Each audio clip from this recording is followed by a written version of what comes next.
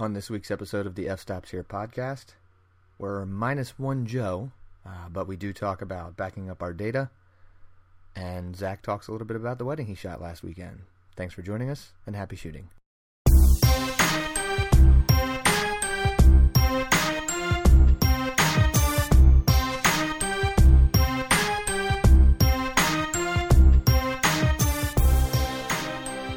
Good evening, everybody, and welcome to episode 21 of the F Stops Here podcast. We are without Joe this evening. He has made a sacrifice of our show to go watch baseball.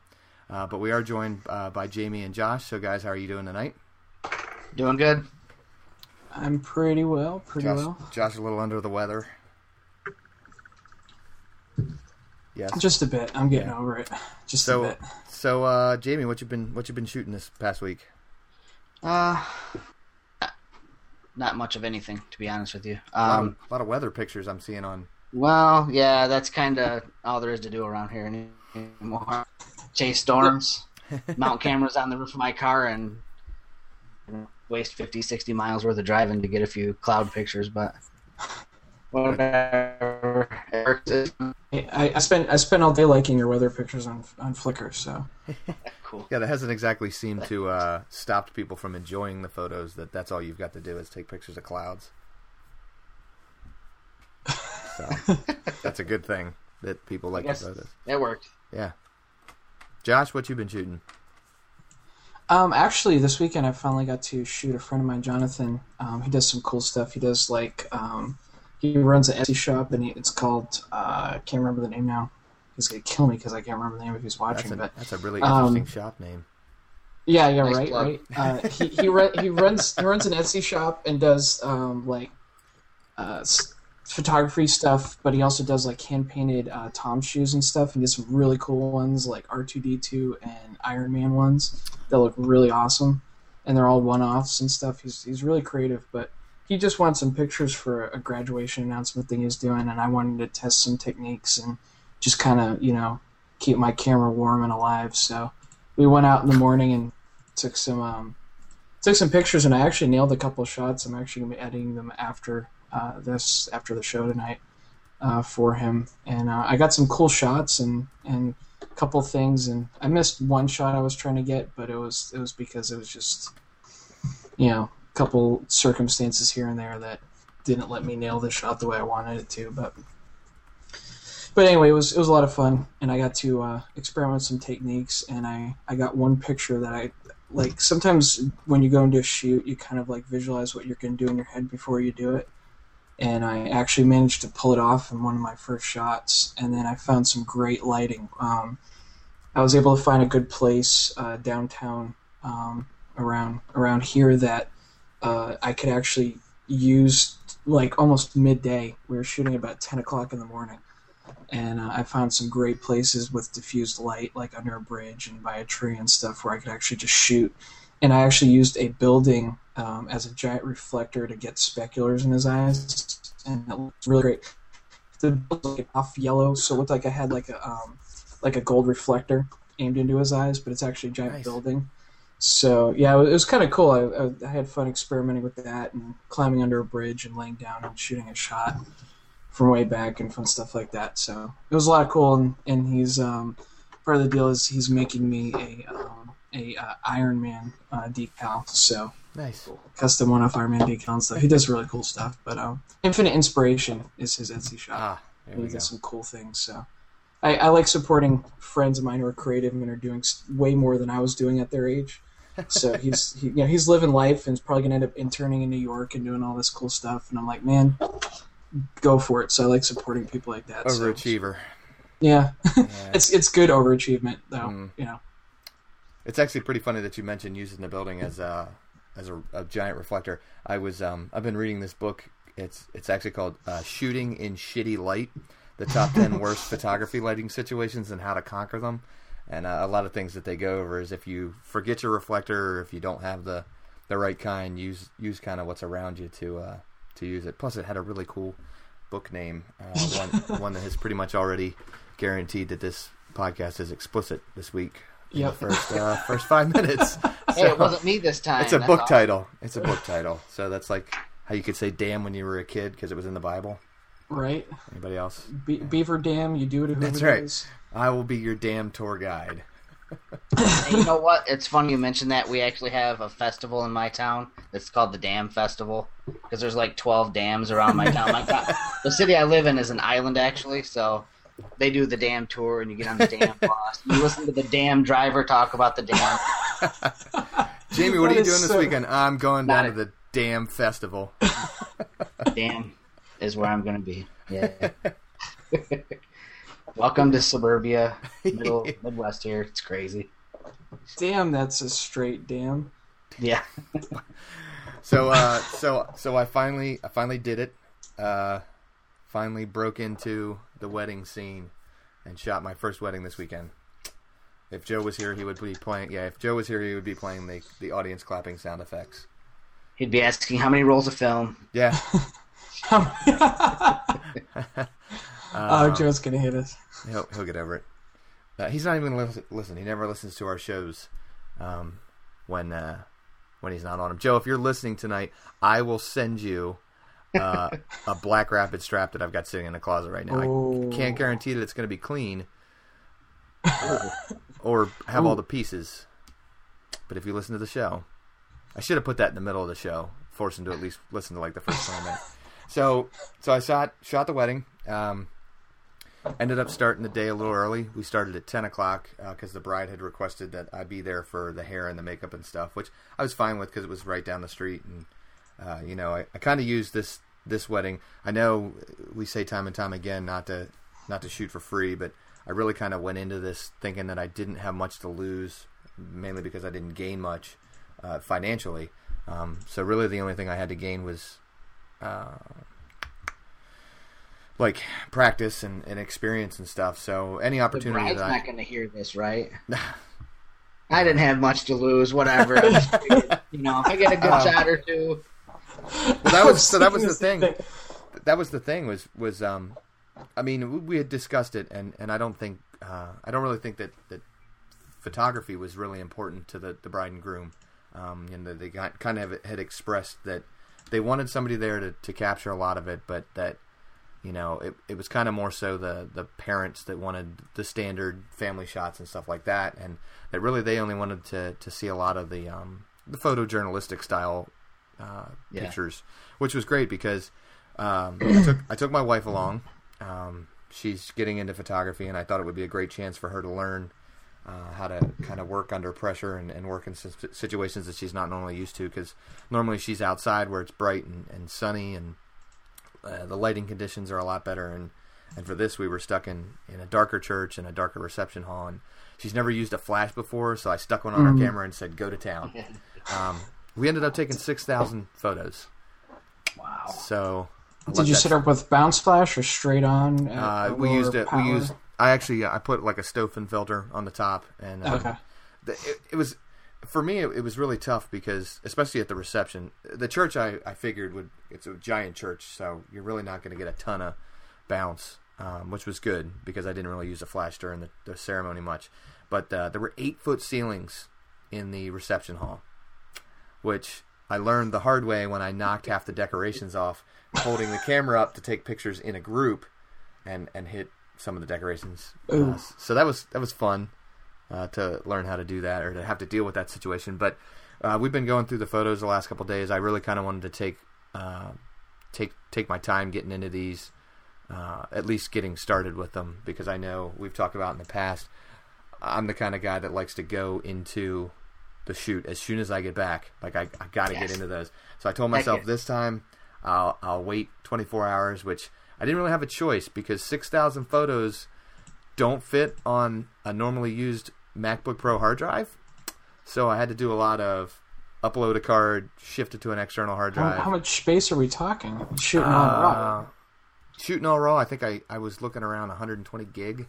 Yeah. So that's an external drive. Yeah. So I use my computer as a computer, so I don't have 120 gig to be farting around with. So we put all of her cards on first. And then transferred those over to an external drive, and then put all of mine on and transferred them over to an external drive. And it was about that time that I started hearing little Joe Stern on my shoulder here, discussing all about his woes of a crashed hard drive, and I thought to myself that I should really consider some sort of backup option in case the hard drive decides to go. So we'll get to that in a couple minutes because that's one of the things that we want to talk about tonight. But overall, I mean, I guess I can't really say I understand how they feel, but I get the impression that people that are addicted to cocaine, that they get the same feeling that I got at the wedding. Because it wasn't until my wife and I are sitting at the ice cream shop after the wedding eating ice cream because it was 100 degrees all day, and you know I wore long sleeves and pants and everything. It wasn't until we sat down and went, oh, now we can breathe. Because, 10 hours that's a long day, but you never stop moving, and I never got tired once during. But I'll tell you what, I got home, took the dog out. I started going upstairs to get in the shower because I was soaked, and the landing looked so comfortable. So I just I lay down for a second, and the next thing I know, it's like a half hour later, I'd fallen right asleep on the landing of our steps. So apparently I was exhausted, sore, wore the wrong shoes. Yeah. What'd you wear? Dress shoes, yeah. Which I thought were comfortable because I've worn them for weddings before, but I also wasn't standing for 10 hours. Right. The one mistake I've made is never buying like a good pair of Dr. Scholl's insoles or something. So episode 21 brought to you by Dr. Scholl's. I always forget. I always forget to get something for my feet, and my knees hate me for days after. Yeah. Ibuprofen is my closest friend. But one of the couple of lessons learned. Jamie's mentioned it before, but I think one of the things that we'll probably do in the future, we have another wedding in October that we're both going to do. Really kind of beings, not particular, but maybe not cranking out 6,000 shots next time because that's a lot to go through.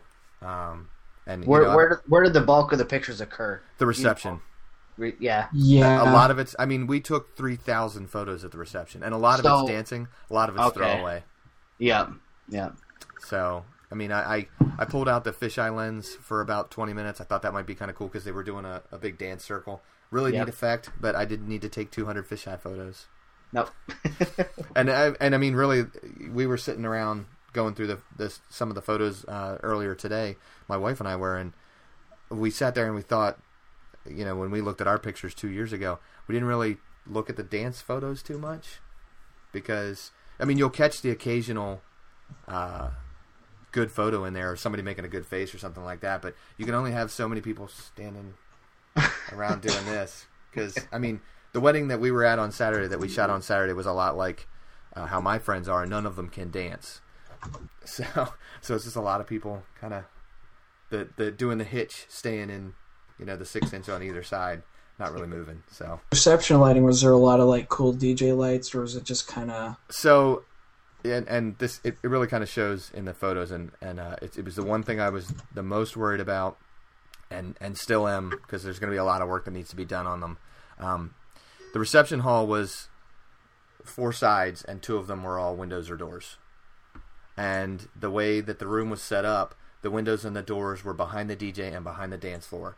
So if we didn't stand with our backs to the doors, all we shot at was bright lights. And where the sun was setting was like right, the path of the light was coming right through the windows, and it was rough. It was rough. Wow. We did a lot of fill flash just because we had to.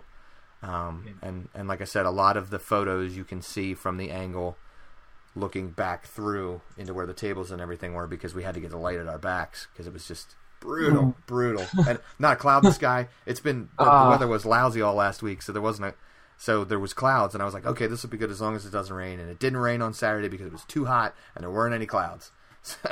So next thing I'll have to try and do is control Mother Nature and see if I can get her to ease it up a little bit. Definitely a big challenge, the windows and the glass. That was probably one of the more challenging things I've ever had to shoot against. Joe had the same issue. I know he talked about doing that opera thing a couple months ago.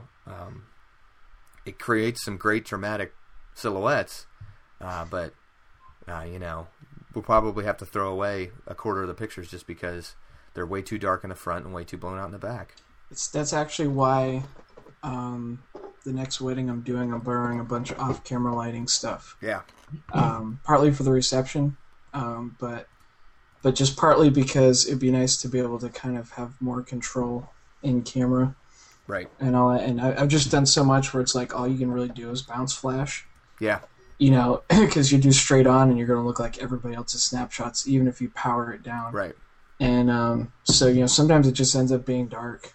But yeah, and I mean, we like I said, with the ceiling being so low, it actually kind of, that was about the only thing that played into the advantage of the reception hall, because we got a good amount of bounce.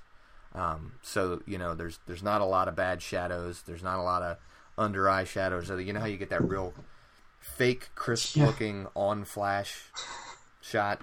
So there's not a lot of that, which was kind of nice. One technique I have seen done, especially in receptions, is where people shoot high ISO slow shutter. Yes. You get kind of the guest blur, and sometimes they'll fire flash, but they'll bring it down to like 1/8 of a power and kind of shoot it tilted up a little bit or off to the side a little bit. And they're kind of going for the artsy stuff, but it's one way to get around. But you know, if you're in the bright daylight, what do you do, right? Yeah, it was nuts. I would have skipped the flash and just shot wide open, and Yeah. Yeah, but at the same time, you still want flash because people are looking for the traditional shots too, and right. That you got to make everybody happy.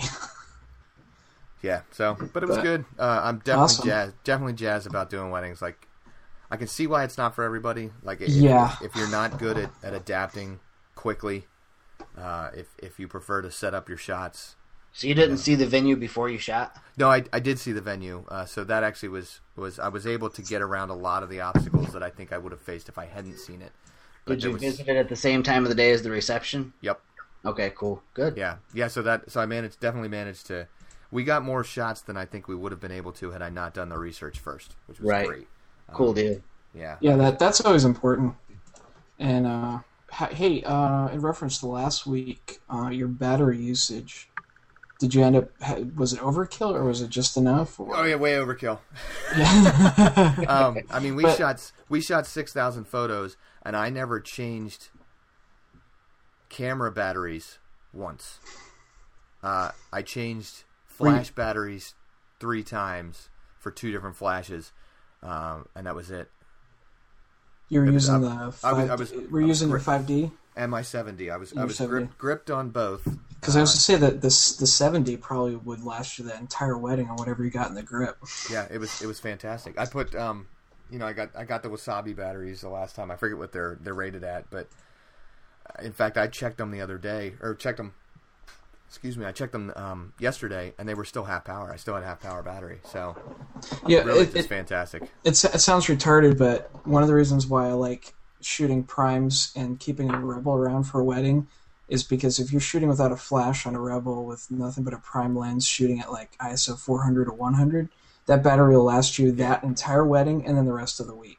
So it's always good to kind of, I mean, heck, my 50D, I love it just because, 2 batteries and I'm good for an entire wedding, if not longer.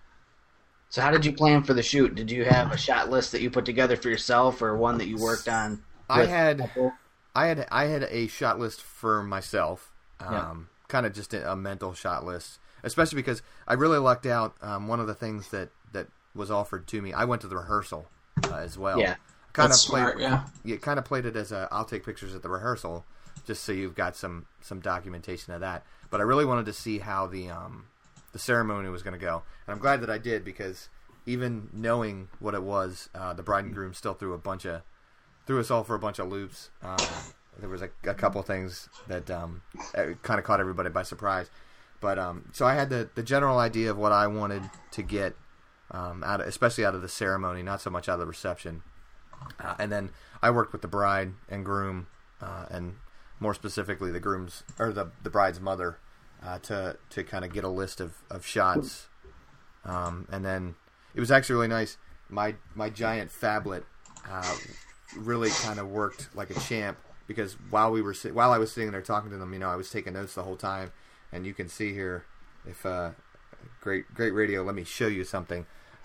I actually took some serious notes here, if I can. So, for those of you listening, there's serious notes, serious handwritten notes, scrawl. Yeah. But like I was even taking like light meter notes, what ISO I was shooting at, what kind of speeds I was getting, and that was mostly for my wife, who's still kind of learning the exposure triangle. But I'm gonna have to say, you did for your first wedding. You did a heck of a lot more than I did for my first wedding. A heck of a lot more. It was also kind of neat too, because it was the first wedding I've ever been to where the photographer was allowed to use the flash the entire time. Really? I didn't, but it was kind of interesting because normally they don't let you do that during the ceremony, and no problem with it. So, and this was a Catholic wedding. There was no full mass, but there was still not an issue with it during the ceremony. So. That's why it was only a 10-hour wedding. Hey, I got married Catholic. I know exactly what that's like. We spent it's an eternity at the altar. Yeah. So, yeah. But overall, great experience. I can't wait to do the one in October. Really kind of jazzed. The pictures, from what we've gone through, I'm really pleased with how they turned out. Thanks, Josh. Yeah, that kind of freaked me out. I was like, oh, NSA. The pictures really turned out great. So I'm pleased with the results, and I really think the bride and groom are going to be pleased with them too, especially because even if I pull a third of those pictures out, they're still getting 2,000 photos. It's just insane. Enough to do it. They're going to be able to do a flip book, with animated. Well, it's funny that you say that because animated flip book. Nobody knew that the groom was going to dip the bride for their first kiss. So nobody, including the bride, yeah. So nobody, including the bride and myself, were prepared for it. So I'm glad I was shooting at a rapid fire rate because I managed to get the whole dip. Otherwise, There's really no good picture of the kiss. So I'm thinking about putting an animated GIF together. GIF. Yeah. Cool. Put it together for him and figure out a way to give him like a digital frame or something with that in it. So. That's cool. Yeah, so good experience. Can't wait. Good stuff. So naturally, like I was saying, one of the things that scared me to death while doing that was that I took 6,000 photos. I've still got them on all of my compact flash cards, or all of our memory cards, and they're going to stay on there until I need more memory. Yeah. But one of the things that I really wanted to finally bite the bullet and do was look into some sort of cloud backup. And I know, Josh, you had mentioned that you were looking into it. Jamie, do you have any sort of that? I've experimented with like 3 or 4 different ways of doing it, and I've just kind of come to the conclusion that I'm spreading it out. Right. Because, I've been taking advantage of the free services, like my Amazon Cloud Drive, and I started off with S3. I paid for it for a little bit. And come to find out that I think it was with them that if you wanted to retrieve it, you were paying, I think is how it worked. So I just kind of backed out of that. But I just do all the free options now, you know what I mean? I do Dropbox, and I do my Amazon Drive and Google Drive, and I use Flickr. They're all free. All of them have like my very best stuff that matters the most to me. Right. Client stuff, I've got these LaCie rugged drives, that like any client work is backed up on those and unplugged and kept close. But it's easily accessible in my bedroom. Sure. So if anything ever happened, I need to get out of the house. It's funny that I'm going to grab that along with my family. Well, it's like that plane that went down in San Francisco. They said people were grabbing laptop bags and stuff. Oh my gosh. Like you're totally not supposed to. And they were asking people, can you get that bag for me real quick? And the whole plane's burning. Really? Yeah. Holy crap. Yeah. So I signed up for Backblaze. I did a little research. I looked at Carbonite. I looked at Backblaze. I looked at CrashPlan. Yeah, CrashPlan. Yeah. Well, so that was kind of my take, and it sounded like CrashPlan was really for like a more advanced user, which with cloud backup, because I want to back up raw files, and specifically with Lightroom, I want to back up catalogs because it keeps the changes with them. So I looked at Carbonite, and Carbonite actually throttles after a certain amount. They throttle how much you can upload. And I was looking at, and I can actually tell you, I have my settings. I ended up going with Backblaze. I'm currently backing up 1.8 terabyte worth of data, which right now the only thing that's throttling me through Backblaze is my ISPs and just wireless, because our office is upstairs, our router's downstairs. I don't have anything hardwired in the office, and I really should. So I'm transferring it at about 15 meg per second, and it looks like it's going about 102 gig per day. It currently says my first backup's going to take 91 days, which is crazy. It's down to 88, thank you. But just that piece. Any power outages on the horizon? I don't think there's power outages, but I did have to pause the backup because the first couple minutes of the show, you guys sounded like crap because I realized my bandwidth was getting chewed up by all kinds of updates. But Backblaze is $50 a year. There's no limit for how much you can back up. There's no limit for the rate that you can back up as far as Backblaze is concerned. The only limit that's on any kind of size is you can't back up files that are bigger than 4 gig per file. Okay. Which, a video I would imagine is probably the big thing for that. And the thing that I really liked is it's kind of a set it and forget it, like the turkey cooker. What was the roaster? The Ron Popeil's roaster. It's just set it and forget it. Oh yeah. And so, yeah. Just out of curiosity, how does that work? Can you have it back up from like any of your external drives? You can select where it's backing up from. So that was the big thing with Carbonite is Carbonite. You could get the home. That's why I asked. You could get the home for $50, but you had to get the home Pro for like $99, and that's how you got external. For Backblaze, it's $50 a year. Any drive attached to one computer. Okay, cool. So for my wife who puts all her pictures on her actual laptop, we'll probably put them on an external hard drive and back it up to that, so that we'll have them there in case something ever happens. They do offer 3 different options for retrieving the files. You can retrieve them over the internet, so through the cloud. You can get a USB drive if they're under a certain amount.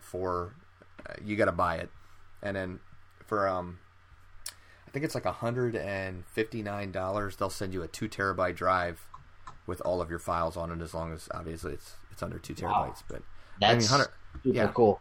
Yeah, $159 and you get to keep a 2 terabyte drive really isn't a bad deal, No. especially when Sold me on this. What's that? I think you sold me on it. Do they have an affiliate program so I can hook you up or what? So they do, but I think you got to sign up for it. Maybe I'll sign up for it. I don't know.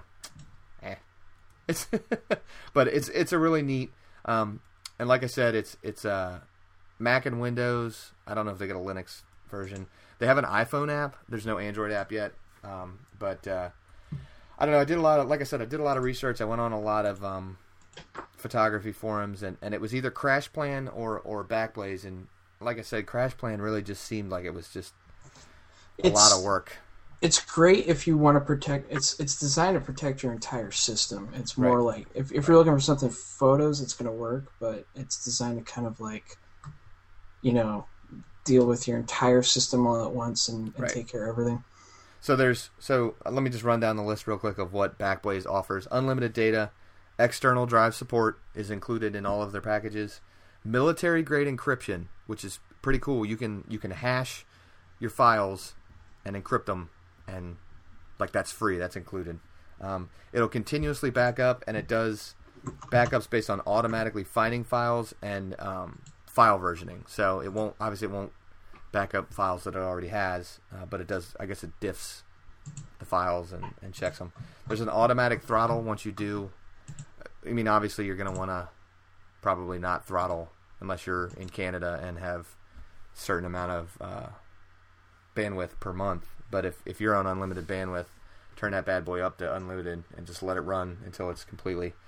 Another neat thing that they do, I don't know when I'd ever use this, because there'd be far worse things that would be stolen from my house if I ever got robbed. But they'll help you locate your computer if it gets stolen. I don't know how they're going to do that. I guess it's some kind of like ping where it will actually check to see where your computer's hitting the internet. But that's one of the options, or one of the things that they offer. iPhone app, free web restore. You can get a hard drive or a flash drive, file versioning done in 11 languages. If you feel like backing your stuff up in Spanish, go for it. And you can do $5 a month, or you can pay yearly. So really neat. Like I said, it's going to take an eternity to finally get my stuff backed up, but just the peace of mind and knowing that it's finally backed up is really kind of going to be nice. because, I mean, everybody has probably experienced a hard drive failure. It's the worst sounding thing because it sounds like a lawnmower hitting rocks. But just that sinking pit of your stomach feeling, knowing that there's client work on there that's gone. So, yeah, pretty neat stuff. Actually, one service I found that I'm going to experiment with the free account is everpix.com. What's it called? And everpix.com. And basically, it's a new company out there that's I don't know if it's still beta or not, or beta or not, but anyway, it's I'm experimenting with. I forget the pricing structure because right now I'm in the middle of doing some uploads, so it won't send me to the site myself. It keeps wanting to send me back to it's redirecting me already because I'm in the middle of it. So, but there's a free account or free for like 14, 15 days or whatever. But it's kind of interesting because they have iPad, iPhone apps. They've got a whole bunch of different things, and I saw one photographer recommended on Twitter, and somebody else mentioned it, so I figured I'd check it out and see what's up with it. But it's designed to kind of like cross-sync all your actual files across all devices, so you can pull up your photos no matter where you're at with whatever you've got. But it's a photography only service, which is kind of cool. The one thing that I kind of saw, and it's kind of what drove me to Backblaze or to any kind of really cloud storage that wasn't photo-centric. I have a Zenfolio account, and I use that for all of my client work, but they don't back up RAW.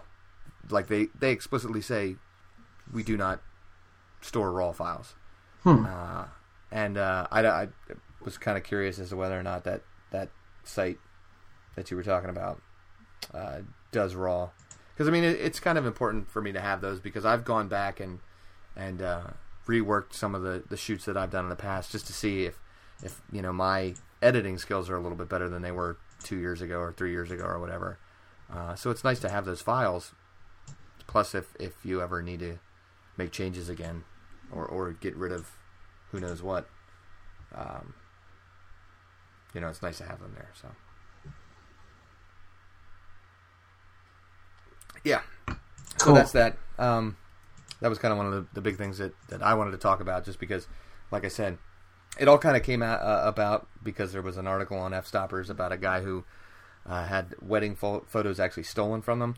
So I think probably the next investment for me is going to be one of those on-site hard drives that reads directly from memory cards. Yep. Because I was sitting there, and I mean, I have this. I have my Think Tank Pixel Pocket. Yep. Which is great. That Velcro sound you heard was me opening it.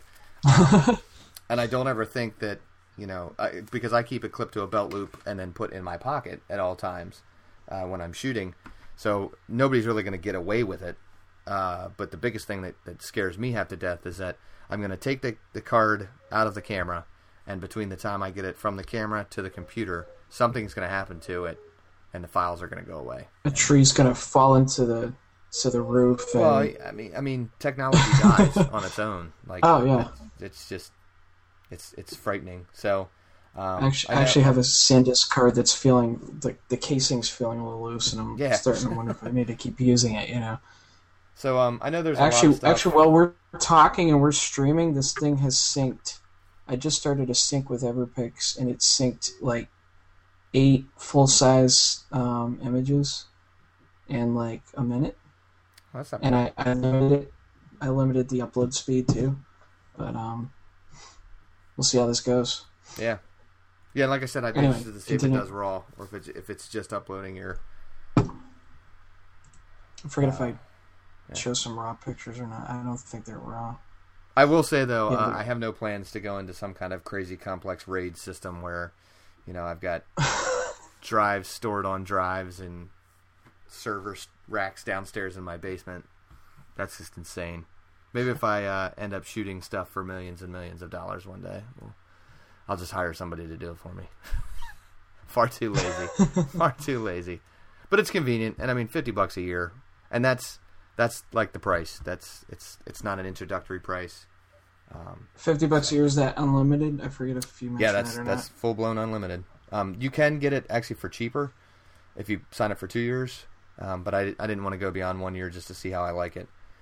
It's actually $50 a year, $95 for 2 years, or $5 each month. So $4.17 a month for peace of mind isn't too bad, even if it's going to take me 3 months to upload all the shit that I've got on. My first year of service, I uploaded. I got half of my my pictures up there. I think that really also goes to say that I keep way too much crap. So that's a topic. See, that's kind of why I went with the way I've been doing it, where I've just got I've got folders for each year for the exports, you know, and those are what I back up, and those are my personal pictures that matter to me. You know, all my exports from Lightroom, and then, like I said, client photos. That's a whole nother ball game. Well, it forces you to curate your work. Yeah. I'm trying to do that now on Flickr. It's funny, if you watch my stream on Flickr, it went from, hey, look, Jamie uploads everything he shoots, to now it's like, hey, look, Jamie gives a crap about what people see. I followed your lead one time and set up that if this then that website or whatever it is. Yep. Except I accidentally had it do it every time I uploaded a photo. Which apparently when you upload a group of photos through Lightroom, it treats them as individual photos. So there was one night a couple of weeks ago where I got no less than a dozen Facebook comments saying, hey, we didn't notice. Did you upload some photos? And I went back and I looked, and it's just the whole timeline is me uploading photos. Yeah. So that'll happen. So. Interestingly enough, Everpix uses the EXIF data to store the date. So my pictures came up as March 22nd, which is the date I shot them on, which is kind of cool. Nice. Yeah. It's kind of interesting. So it's actually categorizing my pictures by month and year. And you can actually click through years if I had multiple years. But since it's pulling EXIF data, I could actually create an archive of true real-time without doing anything. You know, I got to say, EXIF data has got to be one of the coolest things in the world. It really is. It was a brilliant idea. I was just looking at the latest picture that Jamie actually posted, because I wanted to see... if I gave a crap. No, I wanted to see what you took of it. I think somebody's hacking Jamie's stream. Yeah, probably. I've got like 3 computers running up here, so it's trying to keep track of what I'm doing. But yeah, so. Yeah, clouds, more clouds. Yay, cloud. Yep. It's funny because when was it Microsoft that first had that commercial out where they were sitting in the airport and they were like, "Oh, we're delayed again. What should we do? Let's watch a TV show. We don't have any. Yay, cloud!" Yeah. Everybody laughed, right? But now it's like, hey, half my Instagram feed is nothing but clouds I find in the sky, and I get at least 11 likes for every shot. It's good that that's a fair measurement of how successful your life is. I measure my life successes by my Instagram likes, and you can quote me. Just kidding. Yeah. Yeah, good stuff. Really wasn't a whole lot in the news this week. There's a photo editing software called Lightzone that is now open source and free, which if you're Joe and still using Aperture, might be a good option. Might be a good option to jump on it and get this. I don't really know what it does much. If you read any of the tweets about tonight's show, you'll know that we were pretty much struggling to come up with topics tonight. This is what happens when you leave us, Joe. Hope you're enjoying your baseball game. From a little research I did on Monday, Lightzone is basically, I would almost, and somebody can correct me if you're listening and you know better than I do, it's almost like the Lightroom version of GIMP. But it does a lot of the same kind of stuff, and I'd actually, people who are going out to get GIMP just edit pictures, I'd recommend getting this now since it's free. It's kind of like when Google took over Nik and made everything really cheap. Oh. It's like actually Google has a discount on Nik today, I think, right? Yes. I'm talk about that. But yeah, Lightzone's definitely something you may want to dig around and pick up since it's free and it's open source now. It really couldn't hurt. I'm happily engaged with Lightroom and using Picasa to sort my files and all that. But it's definitely worth a try if you're looking at something else other than the normal fare. And it runs on what, Windows and Mac OS? Windows, Mac, and Linux. Yeah, it's in Mac beta right now. Cool. That's good to know. It's something I can recommend at some of my work on that. Not everybody has to know. Oh God, computer Jamie. Oh, What's the matter? You sound like a robot. we're getting some major feedback. Speaking of Nick Software, there's a coupon code floating around, which is great because I needed to buy it this week. So one of the downsides, I guess, of shooting the wedding was that we took my wife's Rebel T3 with us, and because of the poor lighting conditions, she had to really crank the ISO up, which really introduced a lot of noise into some of the pictures. So Yeah. I finally bit the bullet and bought the entire Nick Software package, which is great because there's currently a 15% off coupon floating around there. I guess it's still good. It was still good for me, but it's HDR Software 15. I don't know where it came from, but it saved about $40 off the price, which was great. Cool. Those are some really, really great tools. So you're using the HDR software to do light or noise reduction? Or... I was using it's Define. Oh, okay. But that's just the code. I really like Define. I think it does a fantastic job of noise removal. I've tried Noise You think Ninja. it works better than Lightroom's? As far as ease of use is concerned, yeah. Because with Lightroom, I mean, you actually got to know what sliders to tweak to get it to work. The one that says noise? Yeah. But What? I kind of like. I mean, I like how it takes samples from parts of the photo and kind of builds a profile for each photo, and that's really like a really nice feature. And I personally, maybe I should say that I personally have never been able to recreate the effectiveness of Nick Software's noise reduction tool in Lightroom like they do. Yeah. Plus, they've got some other great ones. Silver Effects, I know, it's kind of like an industry standard for black and whites. I don't really care for HDR photos, but I'm sure their HDR stuff is great too. Not my bag. HDR, I'm over HDR. Might be your bag. I'll tell you what I'd like to get in my bag. Oh. Watch this. Watch me roll this segue right off a cliff. The Canon EOS M apparently Best Buy has thanks everybody out there. Thank you. Apparently Best Buy has slashed the price on this little beauty. We had a guy, for anybody that is in the Photo Walk Alliance group on Facebook. We had a couple of guys that were looking to get this week. It's on sale for $299, which pretty fantastic price for. What does something. that mean? Does that mean that there's a new model coming out, or does it mean that they're just not going to do mirrorless, or what? I'm hearing rumor that there's a new model coming out. That's what I've heard too. I mean, there's talk of 2 new Pro bodies next year. They just did the 70D. I think they're revamping their line, and they're not letting anybody really figure it out yet. But they're gonna try to blow people's minds, I guess. Maybe. We'll see. In fact, I want to say I heard like a 24 megapixel number floating around somewhere for a potential. Yeah, the 70 Mark II is supposed to have 24, and they're talking about that would be the smart thing since the 70D has the 20 now. Like, why put them on the same level? So Monday, a website called GeekyGadgets.com posted up. Rumor floating around is that Canon's going to refresh the EOS M towards the end of this year. Towards the end of this year. It's pretty much been a 50% price drop across the board. It's actually back ordered on B&H right now. I know with Best Buy, at least around here, you can still get it shipped to the store in 7 days. But they're saying that it'll ship after the 70D comes out. It's going to upgrade the 18 megapixel sensor to a 20 megapixel sensor.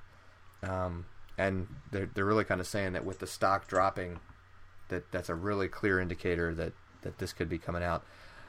So for $300 plus $150 for the mounting bracket for any of the existing Canon lenses, it's a Canon option for mirrorless. And Yeah.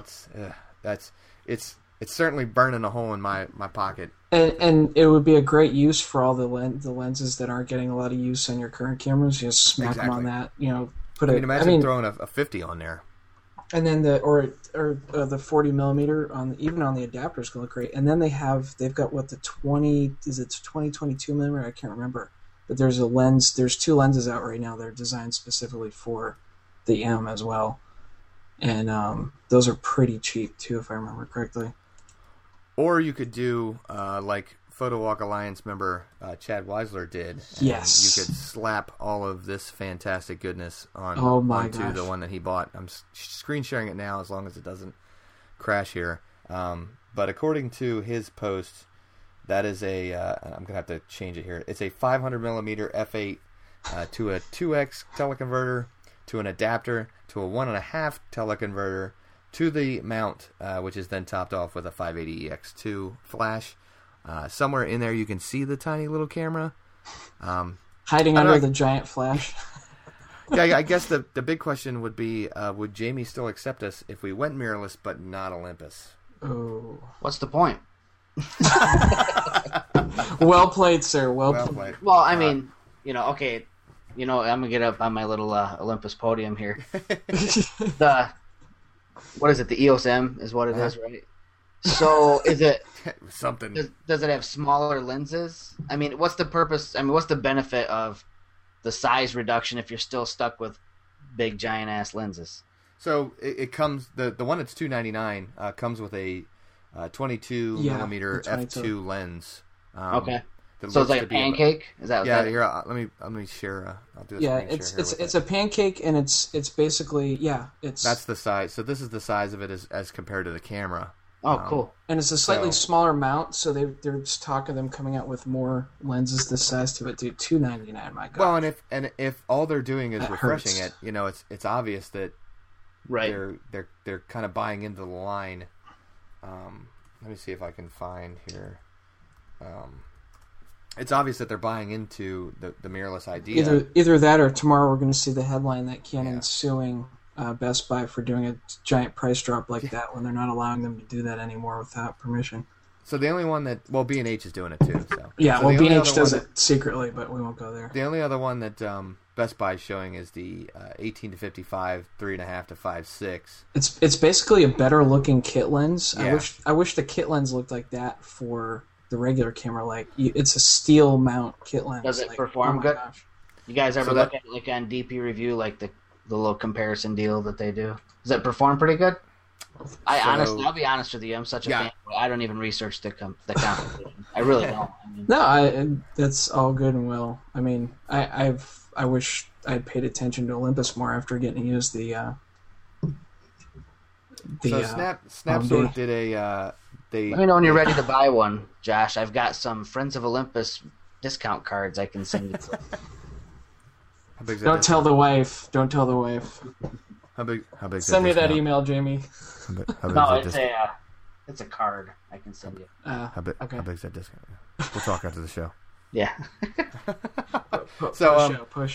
Snapsort compared it to the Sony Nex 5N. It said it was the runner up because of less buttons on the touchscreen. I'm sorry, that was a reason to buy it. Yeah. It also does have continuous focus, 25.6 high ISO, an external mic jack, if that's your thing. It seems like it's awfully video oriented. But it's kind of where things are going, though. I hate to say it. Sure. Slightly, if that's your thing. Yeah, if that's your thing. But I mean, really, the price. It's kind of one of those things. It's like when the HP touchpad went, bottoms up. Everybody went out. The $99 fire sale. Everybody went out and bought them because they were $99, right? Yeah. So. And then they realized they should have probably just priced it at that point in the first place and kept it going. But I mean, it's kind of one of those things that it's like, it's probably a great stepping stone to get into mirrorless. Yeah. Oh yeah. For that price especially. And I mean, price. Yeah. And we've talked about it before in the past. Not we specifically, the royal we as photographers are going to be the ones that have to lead the charge to convert clients from big boy DSLRs to Did I freeze or did you freeze? You froze. Josh, you can hear me, right? Yeah, I got you. Yeah. Okay, then it's just Jamie. Maybe you've brought up a good point. Maybe I can make another crazy prediction and say that maybe Canon is working on a Rebel or a like a 70, 60D sized mirrorless camera that feels like a DSLR, but weighs a heck of a lot less, and they can put more crap in it. So that's the you could put two T1 batteries or whatever into the heck they're calling it. What's the teeny tiny little DSLR that they get? the little SL1. Yeah. Yeah, that's it. So Maybe that's what they're poisoning themselves for, is that kind that's of the logical next step. Yeah, it would be that, either that or it'd be like a 5D Mark III sized mirrorless camera, which would be really interesting. Because imagine being able to put two batteries in the body because you've got a mirrorless in there and you don't have the huge, and then a digital viewfinder, but it looks exactly like the regular camera on the outside. So then nobody has an issue and you can still shoot with the incredible awesomeness that is mirrorless. Yeah. Who knows? Maybe there's a new sensor. I've seen a lot of talk. Nikon's supposedly trying to come out with a new sensor or something, or they're doing something with mirrorless. Who shoots Nikon? Nikon, whatever. If I wasn't shooting Olympus, that's what I'd be using. I know, yeah. Poor Tammy. Tammy's probably getting mad right now. That's what she shot on before. Actually, most of her collection's still Nikon, I think, if I remember what she told me correctly. But anyway. Yeah. So mirrorless is to say it's a question of, I just got to sweet talk my wife enough or buy her a big enough purse to convince her that I need to get this camera. Coach just purse, $399. I've already $299. Oh, God, this things are ridiculous. I mean, I've already got the lenses for it, so that's kind of where I totally get where Jamie's coming from. Yeah. As far as quality is concerned, and really kind of seeing what seeing what kind of product is coming out there. But for me, if mirrorless is something that I want to consider in the future, this is, like I said, it's a great stepping stone because I've already got lenses that theoretically will fit it. Do I really want to carry around the tiny little EOS M with my 70 to 200 big barrel on it? Probably not. But you'd be surprised at how well it feels. Yeah. Yeah. Seriously, I mean like all the weight. My small cameras with my older 50 to 200 on it. I mean, you're going to be balancing off the tripod collar for that anyways. Right. So that balances and feels actually really cool, to be honest with you. It's like a telescope to shoot.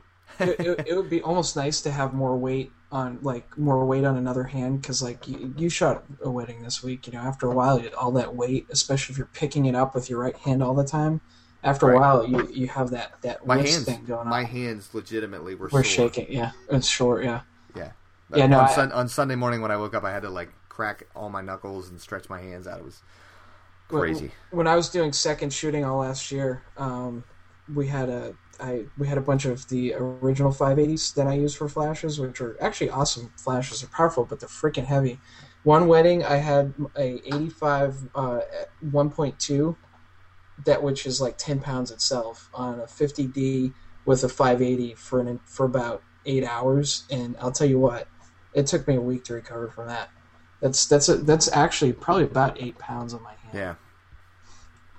And that was fun. Well, I'm kind of really hoping that some of that problem gets solved when I get my Capture V2 in September, the Kickstarter that I talked about last week.